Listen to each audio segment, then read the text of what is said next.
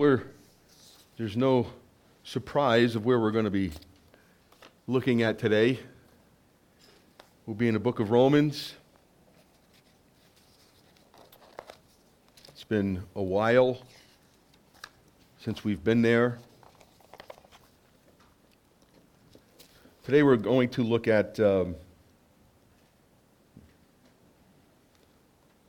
chapter 3.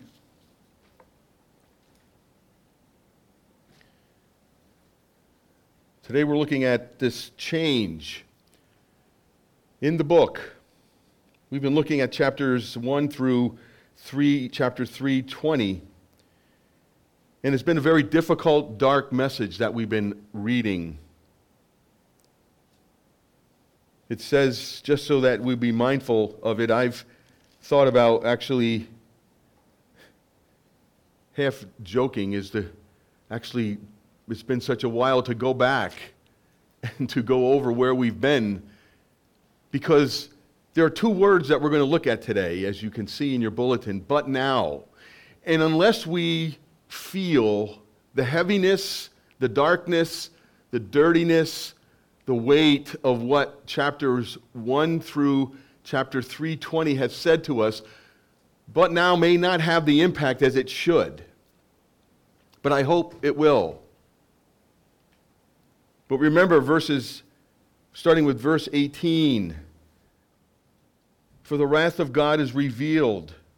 Verse 18 of chapter 1. For the wrath of God is revealed from heaven against all ungodliness and unrighteousness of men, who by their unrighteousness suppress the truth. For what can be known about God is plain to them, because God has shown it to them. For his invisible attributes, namely his eternal power and divine nature, have been clearly perceived ever since the creation of the world in the things that have been made, so they are without excuse. For although they knew God, they did not honor him as God or give him thanks, but they became futile, meaningless in their thinking, vain in their thinking, and their foolish hearts were darkened. Claiming to be wise, they became fools, and exchanged the glory of an immortal God for images resembling mortal man and birds and animals and creepy things.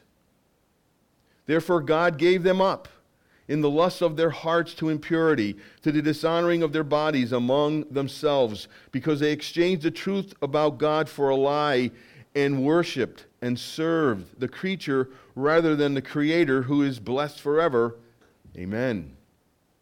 For this reason God gave them up to dishonorable passions, for their women exchanged natural relations for that are contrary to nature, out of the natural function of women.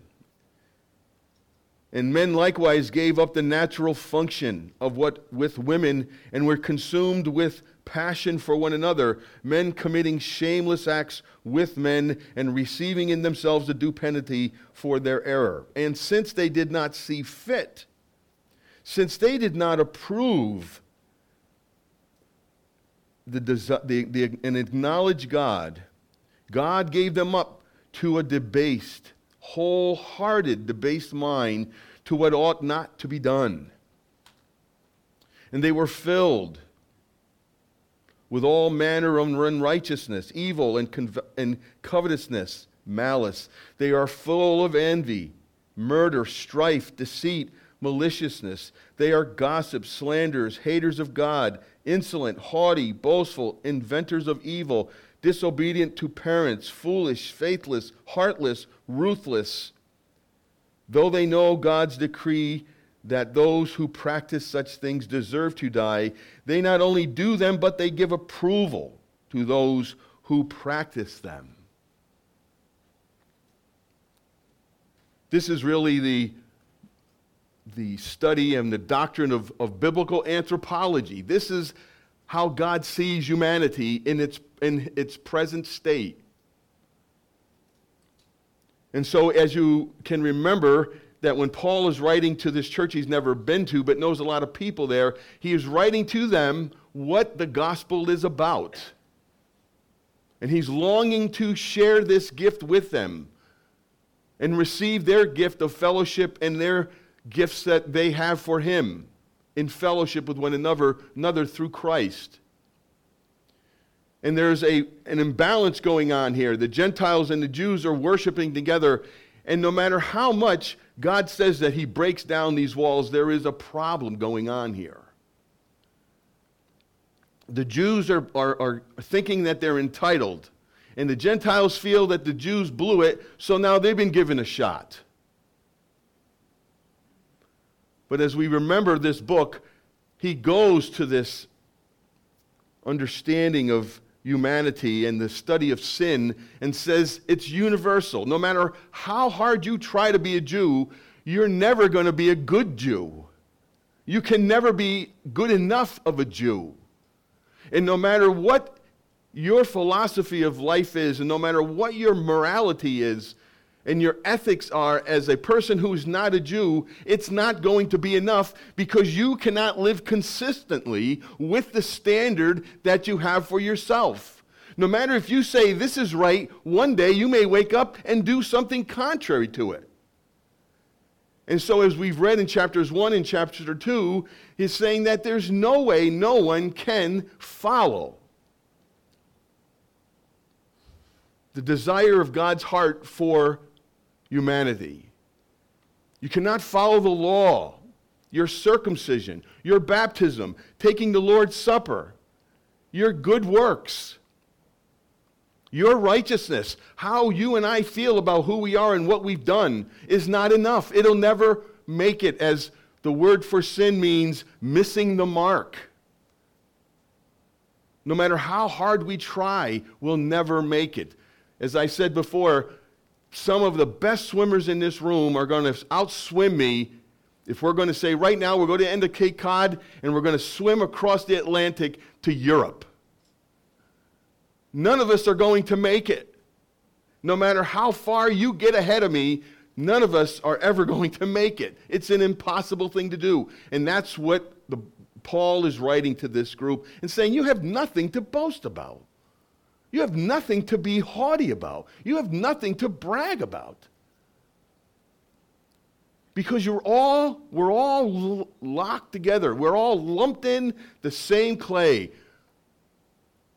We are totally and radically corrupt in our hearts. That's why he is putting this darkness, putting this reality, putting this truth forth to the people of the Roman church, because he wants them to understand the gospel. And we're going to be looking at a chapter today, chapter 3, and a paragraph. The paragraph we're looking at is paragraph chapter 3, verse 21 through 26.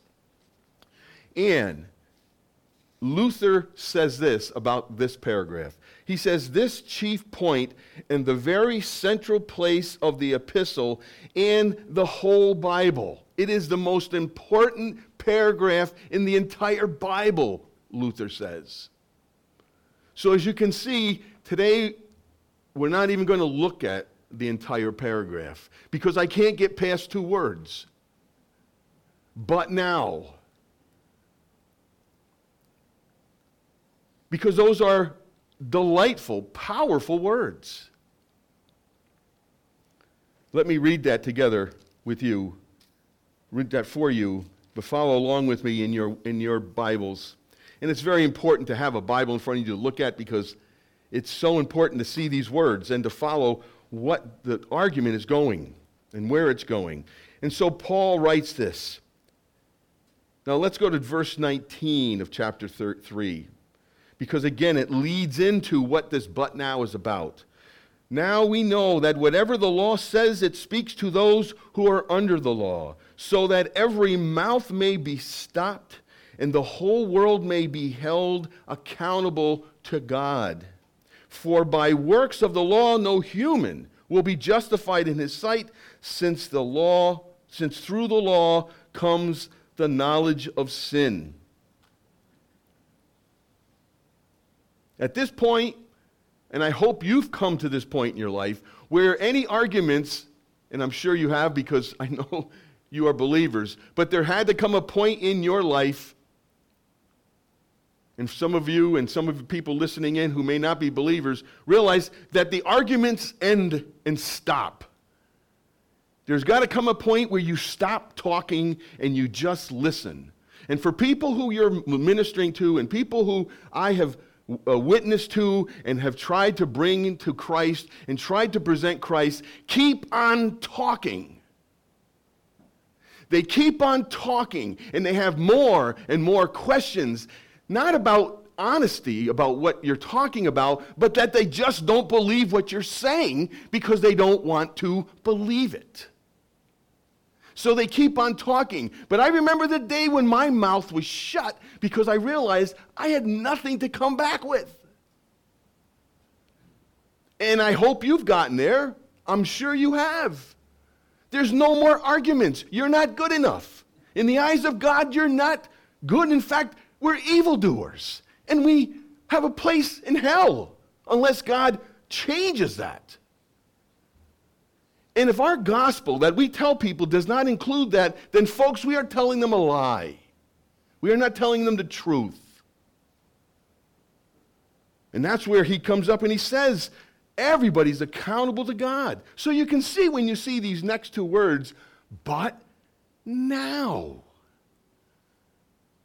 He is just so happy to get to that point because now he can say, there has been an unrighteousness revealed. As he says in chapter 1, verse 18, the wrath of God is revealed from heaven. It's from God.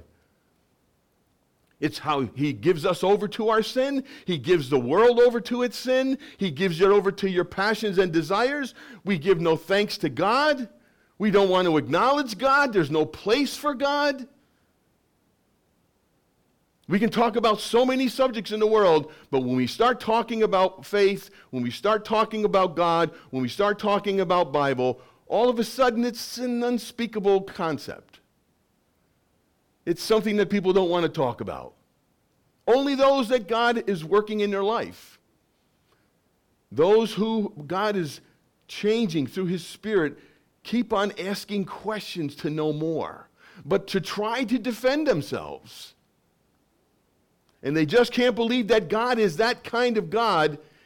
They haven't gotten the point that they have no place to speak whatsoever.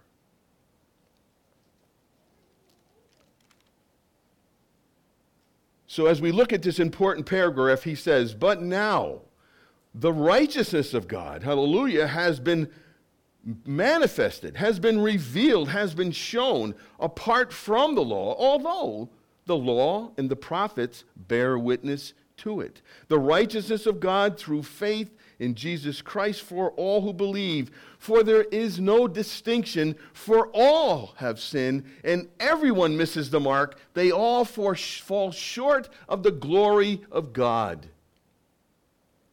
and are justified by his grace as a gift through the redemption that is in Christ Jesus, whom God put forward as a substitute, as a propitiation by his blood to be received by faith. This was to show God's righteousness, because in his divine forbearance he had passed over former sins. It was to show his righteousness at the present time, so that he might be just and the justifier of the one who has faith in Jesus. Let me pray. Heavenly Father, we thank you so much for your word today and pray for your grace and mercy as we read and hear your words, not only in this gospel, but in the rest of your word. We ask that you would bless us with your presence by the power of the Holy Spirit, so that we will know that you are in this place. We pray it in Jesus' name. Amen. Turn with me to Genesis chapter 3.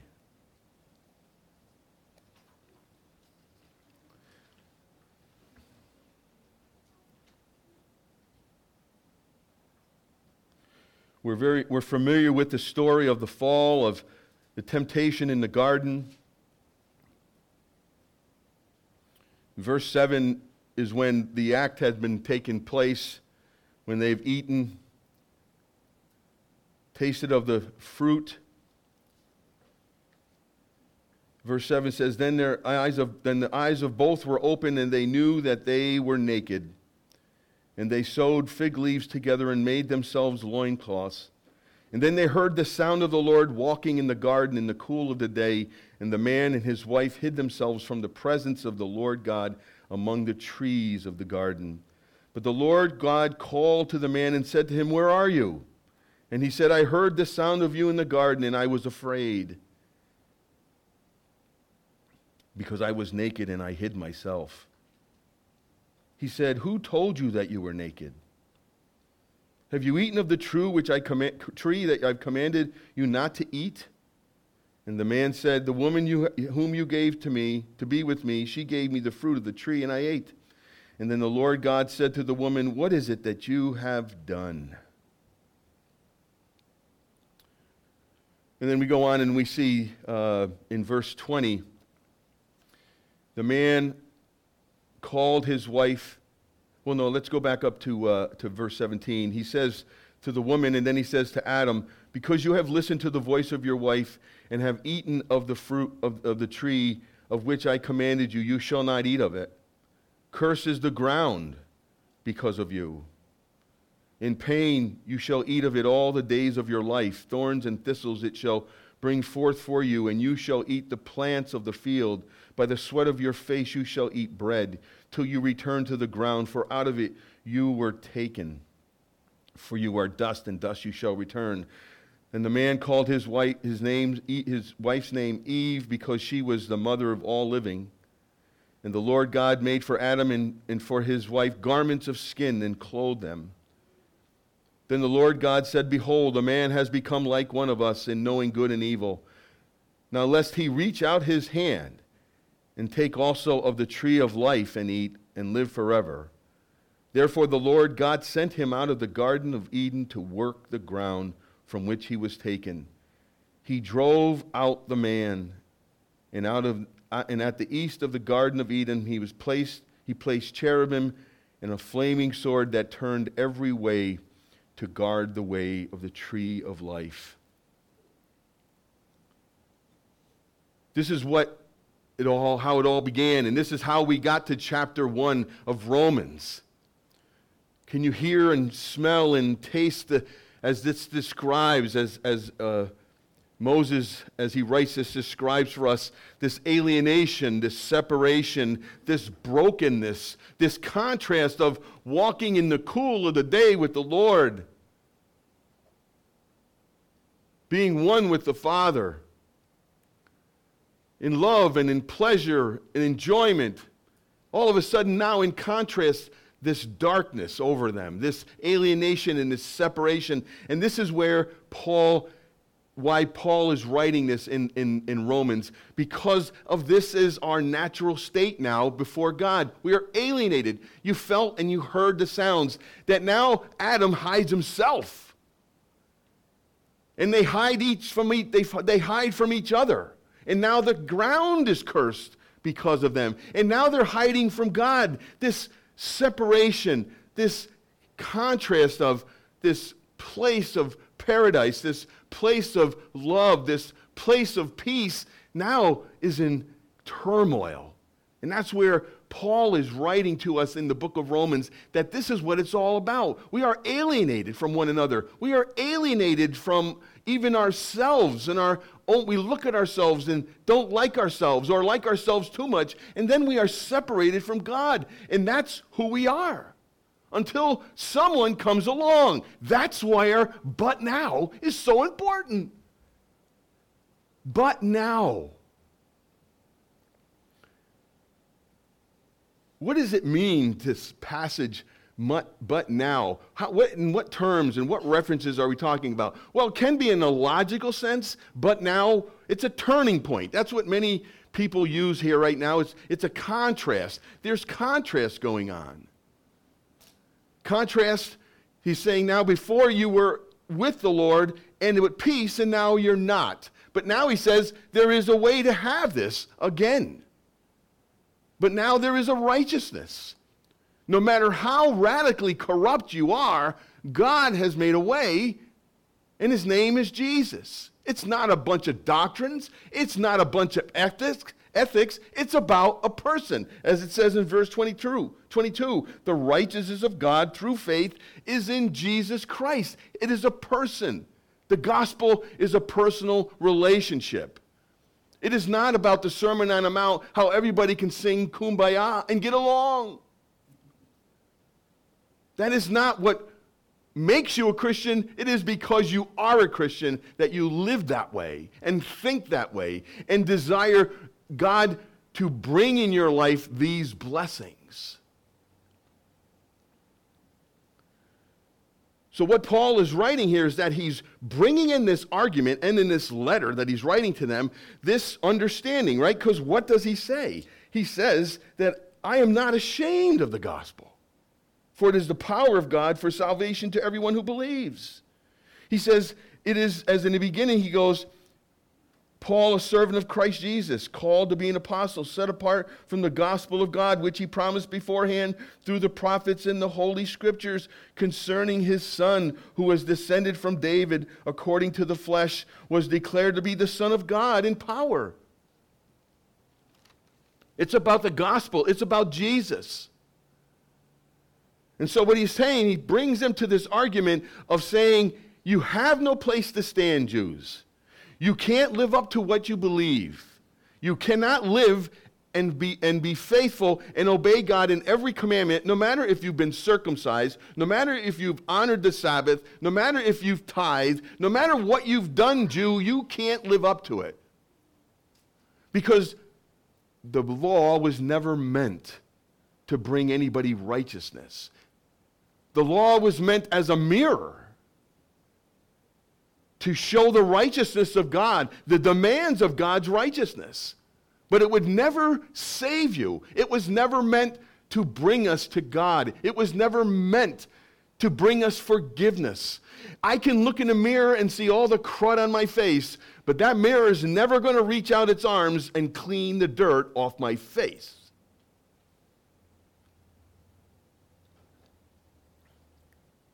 As he says in verse 20, through the law comes the knowledge of sin. So his argument can be logical. He's changing direction in this message, right? He's discussing this argument, and now he brings them to the point where I want you to listen and hear about the love of Christ. I want you to hear about justification by faith. Because right from here, from chapter 33, verse 21, all the way to chapter 5, this is a discussion about what justification is. And justification is a legal declaration in a courtroom that you and I are now looked upon by God as if you and I have never sinned ever.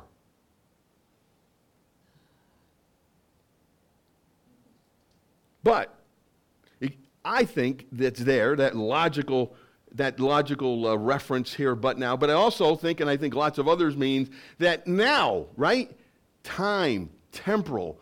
It's talking about time and space. It's talking about the present.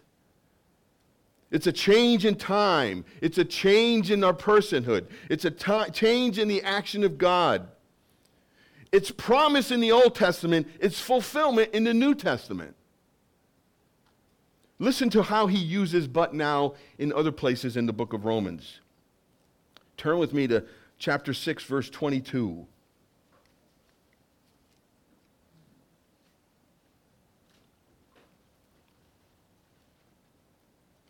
Notice how he says in that paragraph of slaves to righteousness, and then are we to sin because we are not under the law but under grace? By no means. Do you not know that if you present yourselves to anyone as obedient slaves, you are slaves of the one whom you obey, either of sin, which leads to death, or obedience, which leads to righteousness? But thanks be to God that you who were once slaves of sin have become obedient from the heart to the standard of teaching to which you were committed, or handed over, or transferred. We're going to be looking at that several weeks down the road. And having been set free from sin, having become slaves of righteousness. I am speaking in human terms because of your natural limitations. For just as you were once presented your members as slaves to impurity and to lawlessness, leading to more lawlessness, so now present your members as slaves to righteousness, leading to holiness and sanctification. For when you were slaves of sin, you were free in regard to righteousness. But what fruit were you getting at the time from these things of which you are now ashamed? For the end of those things is death. But now, notice the contrast, but now that you have been set free, the contrast is slavery. Now it's freedom. You have been set free and have become slaves of God. The fruit the fruit you get leads to sanctification and its end eternal life. For the wages of sin is death, but the free gift of God is eternal life in Christ Jesus our Lord. And then again in chapter 7, verse 6, verse 4, likewise, my brothers, you were also dead to the law through the body of Christ, so that you may belong to another, to him who has been raised from the dead, in order that we may bear fruit for God.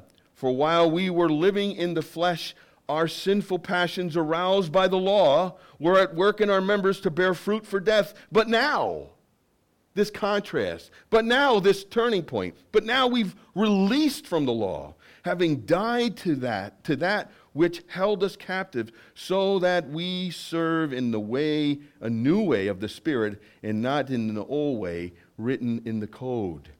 Turn with me to 1 Corinthians chapter 15. 1 Corinthians chapter 15. Starting verse 12.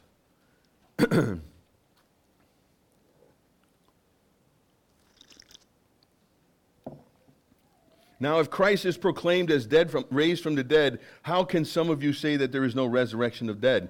But if there is no resurrection of dead, then not even Christ has been raised. And if Christ has not been raised, then our preaching is in vain and your faith is in vain. We are even found to be misrepresenting God, because we testified about God that he raised Christ, whom he did not raise, if it is true that the dead are not raised. For if the dead are not raised, not even Christ has been raised. And if Christ has not been raised, your faith is futile, and you are still in your sins. Then those who also have fallen asleep in Christ have perished.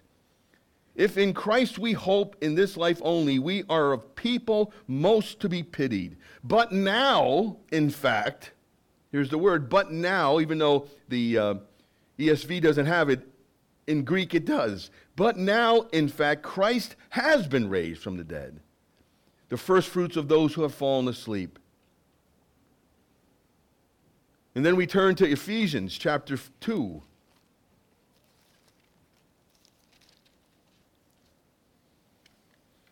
One of my favorite buts is chapter 2. Everybody knows that one, right? And you were dead, chapter 2 of Ephesians, and you were dead in the trespasses and sins in which you once walked, following the course of this world, following the prince of the power of the air, the spirit that now at work in the sons of disobedience, among whom we all once lived in the passions of our flesh, carrying out the desires of the body and the mind, and were by nature children of wrath, like the rest of mankind. But God, now there's no but now in there, but I like that but. But God, being rich in mercy, notice how the contrast, it's still an adversative. It's not but now, but it's an adversative. It is now implying a contrast. And these are good. This stuff is good. This is good to know. Because this ought to be the gospel that you present to people. If your gospel does not entail Romans 3:21 through 26, folks, you need to rethink it. Don't listen to these people who are peddling gospel on the radio and on TV and churches around us that are not true. But God, being rich in mercy because of the great love with which he loved us, even when we were dead in our trespasses, made us alive with Christ. By grace you have been saved.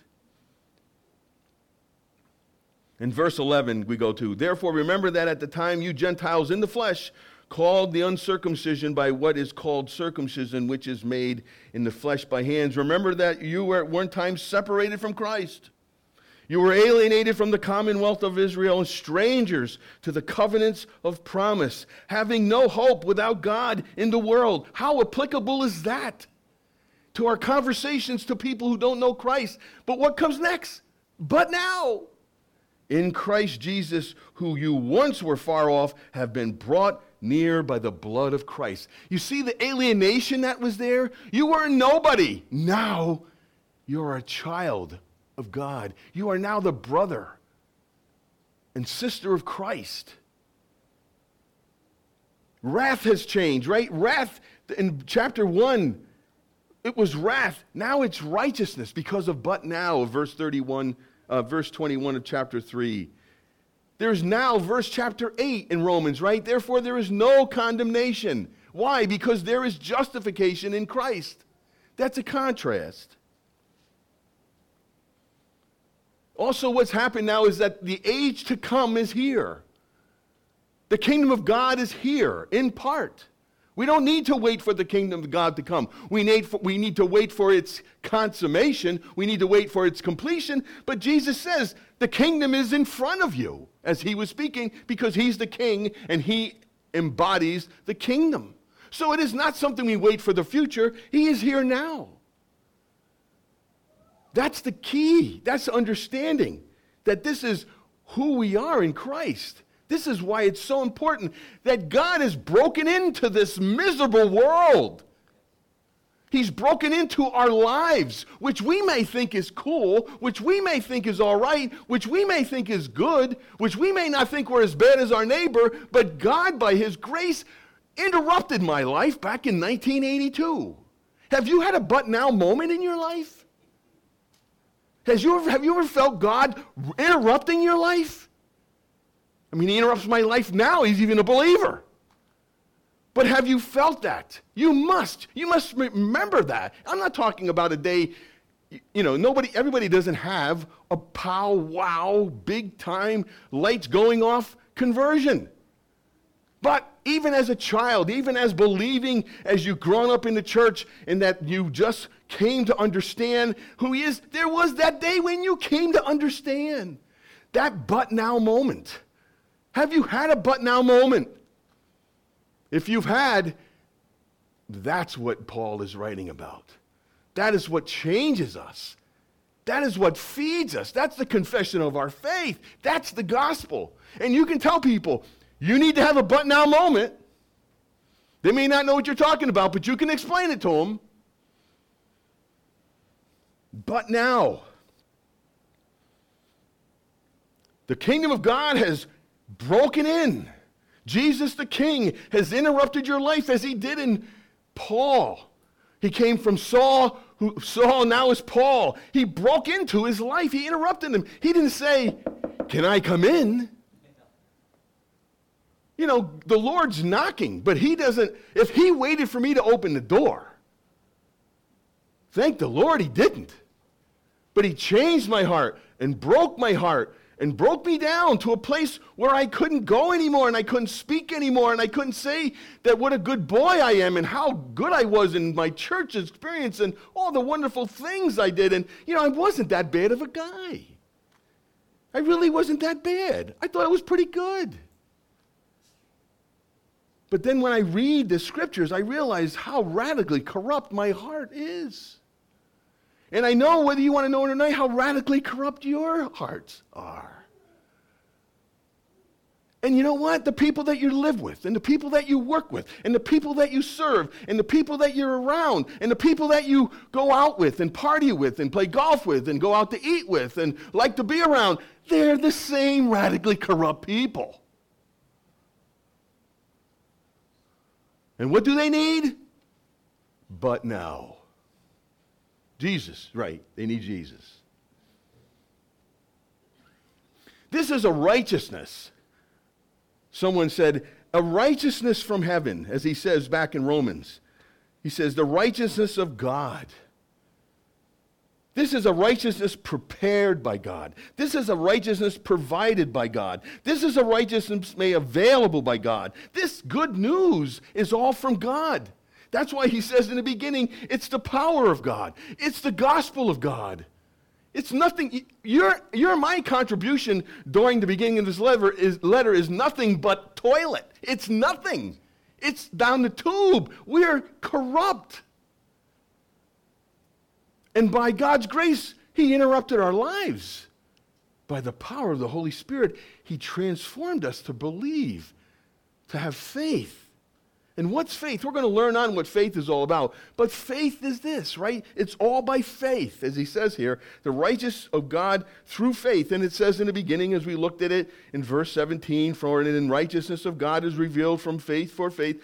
There are elements of faith, right? There's a knowledge. There's an element of knowledge in faith.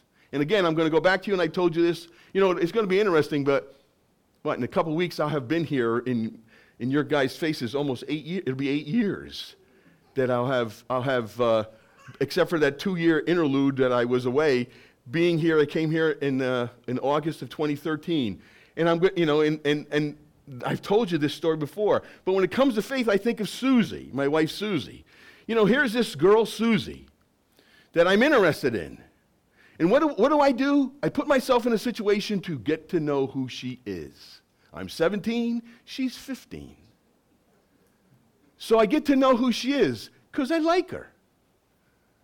That's element of faith. You want to know more about, right? Because we are justified by faith in what? In someone. It's the object of our faith. Faith doesn't save me. It's the object of my faith. And that's where faith comes in, this element of knowledge. So I start looking at Suze. I start hanging around Suze. We start going out. We start having a good time together. We start finding we have interest. Unbelievably, reason that I couldn't believe that she liked me. There was things about me that she liked. So she wanted to be around me. So what do? We then get in, the next step of faith is an ascent, right? It's a moving forward. It's a taking the next step. It's moving in the direction of. So what do? Let's go out. Let's hang out together. Let's go steady. It's an ascent. It's moving more so I can get to know her more. And that's what faith is. When you come to know who Christ is, you want to know more about him, and then you are gravitating towards him. It's not you and I doing it. It's the Spirit of God doing it, but that's the element of faith. And then what happens? You make a commitment. You get married. You ask the Lord to come into your life, to be your Lord and your Savior, to love you because you know that there is nothing lovable about you. Not a thing, folks. Not a thing. As he used to tell the Israelites, don't think you guys are special. Don't think that there was something great about you guys. I picked you. I created you. There were no Jews. I brought you out of one man. It was not something I just, out of my love, created you to be the people of God. So, what do we see about this righteousness? It has been manifested apart from the law. Apart from the law. That means it's completely done, having been manifested, meaning it's an action. It's perfect tense. It's been done. It's been moved. It's been completed. It's not something that's going to happen again. He's here. He's come. Now it's up to us to find out who he is. Apart from the law, although the law and the prophets bear witness to it. Now he's not saying, and we're going to find out in chapters 4 especially, that there was justification before Jesus came, but it was all because of Christ. The Bible, the Old Testament, talks about justification. And realizing that this plan of salvation is not plan B because the law didn't do it. The law failed. The law didn't work. So God came up with a plan B. There's never been a plan B. There's a plan A. Old Testament, New Testament. The continuity of the Bible is that from beginning of the book of Genesis, once we read that curse, Right? What does it say? He says, then he goes, then it talks about the coming of Christ in chapter 3 of verse 15 in the book of Genesis about the seed of the woman will crush the head of the seed of the serpent. They call that proto-evangelium, meaning that the very first gospel. That's the very first gospel message is in the beginning. And it goes all the way through. And you've heard me say, right? Creation, fall, redemption, consummation. That's the unity of the Bible. The unity from beginning to end. It doesn't go away. It doesn't change. There's discontinuity, of course, right? Because the law doesn't save. We are no longer under law. Jesus came and completed the law. There are no more ceremonial laws. We don't go out into a temple and kill and sacrifice animals. Why? Because we have Christ. He's the ultimate sacrifice. So there's discontinuity in some of the things that the Lord presented so that they were types and shadows to Christ. If Christ was standing here and this was the Old Testament, he would be this long shadow over top of the Old Testament because it was all about him. And you realize, I want to tell you this, if anybody has the ESV Study Bible, if you go in there, and as I've said, I don't get paid any money for telling you to buy it, but I'm telling you, it's the best study Bible I've ever seen. It's a mini seminary, a mini Bible college. There are 26 pages.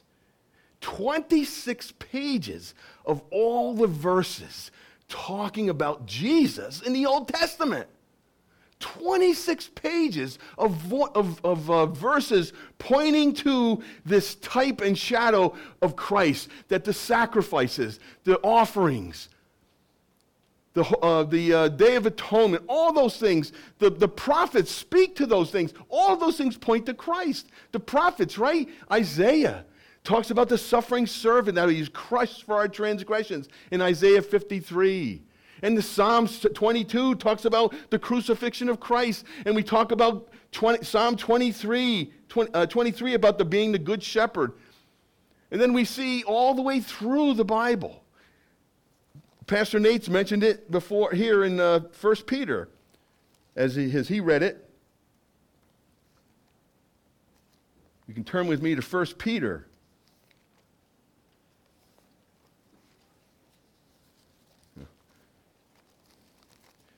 Pages are folded over.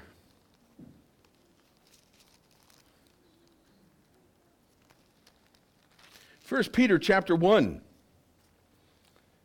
See what Paul is writing. He's saying this isn't a plan B. This has been God's plan from the beginning. The prophets have spoken about it. The law has pointed to Christ. Chapter 1 of 1 Peter, verse 10.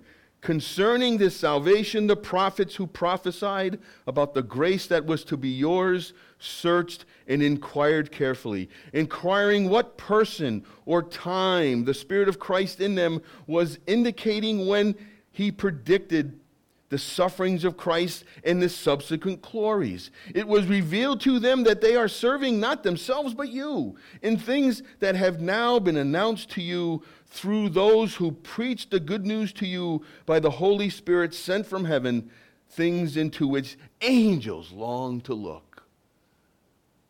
The angels are bending down, longing and looking and being amazed as they watch the plan of redemption being rolled out for us. So that's what Peter's talking about. Peter's saying there's continuity. That's what Paul is writing about. He's saying here, this is not new, but you have to understand, but now, because it's so important.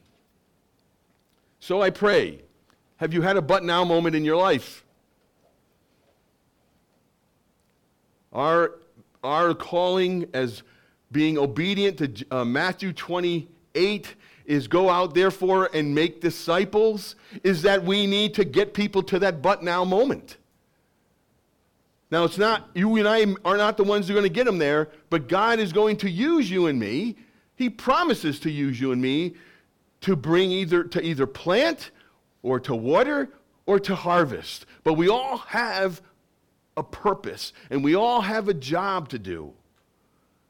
And the sermon and the Great Commission is not an option. Going, making disciples is an imperative. It is not a choice that you and I have, folks.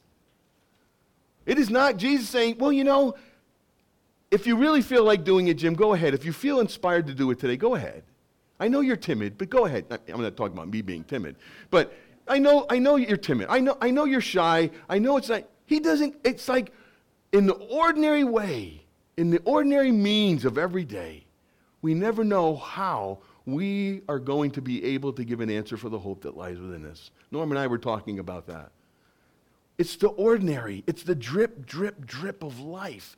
But our calling, our purpose, our focus has to be on Matthew 28 so that we tell people about Jesus and then we desire to disciple them. That's what this church should exist for. And the reason why there are lots of problems in the church today is because the leadership of churches have not done that. They have not presented that as being the very DNA of the church. We have people going all over the place because no one has spent the time with them to take them through the ABCs of faith and what is expected from us as being disciplers and being followers of Christ. And so that's what we need to be doing here. That's why Nate and I have talked about this. This is why we put out that bulletin or that booklet by Stephen Smallman about what is discipleship. That's why I've got small groups going on with people that I'm working with. It is not for us just to get together. It is not just for us to hang together, because I got to tell you, I meet with Rosemary and some other ladies, and they make great desserts. The desserts are great. I can't wait to get my taste back. It's getting better. It's getting better. I was on vacation. I couldn't taste lobster at all. But I did taste oysters and clams. But Rosemary made a great strawberry rhubarb or whatever it was. I think you had her crisp or something like this. And I couldn't taste one taste of it. But anyway, I don't go there just because I like Rosemary, Joanne, and Terry, and that we have great desserts. It's because I want to disciple them.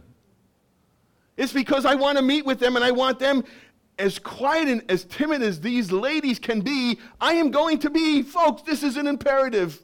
And you need to make sure that you don't say, oh, you want to know Jesus? Here's Pastor Jim's number. I don't see that anywhere in Matthew 28. Call Pastor Jim. It's up to you to be disciplers. Even if you do it differently, and even if you aren't as loud as me, and even if you aren't as outgoing as me. I'm a trained extrovert, folks.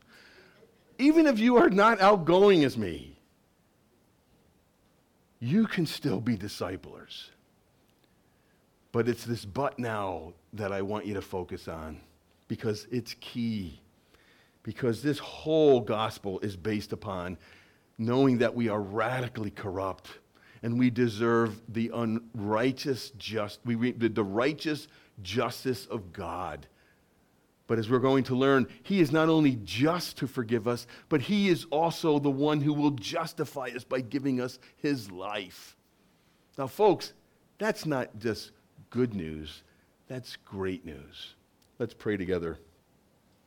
Heavenly Father, we thank you for these words today. We thank you for giving us these words that are just so packed, that this paragraph, Lord, is so small, but yet it's got so much stuff in it. Lord, I pray that we desire to feed on the table that you've given to us by the preaching and the teaching of your word. That, Father, we would feel that we have missed something when it is being opened and we have not heard it or seen it or tasted it. This is why you've given us this day, by your ordinary means of grace, to grow in faith, to grow in understanding. Every time the gospel is preached, every time the word of God is opened, it is the righteousness of God for us. So, Lord, you know our hearts. You know individuals here today Thank you, Lord, for being God, that I don't have to come up with the plans for everyone's life. You already know that. Just give them a willing spirit, Lord. Give them a desire to tell others about you, Jesus. Give others the opportunity to be open about their sin and their forgiveness from you, to realize that we are not perfect people and we never profess to be perfect, and that we have all the answers to every question that exists, but to those big questions of life about who we are, why we are here, and who is God. You've amply given us enough information, Lord. So thank you for investing in us again today. We pray this in Jesus' name. Amen.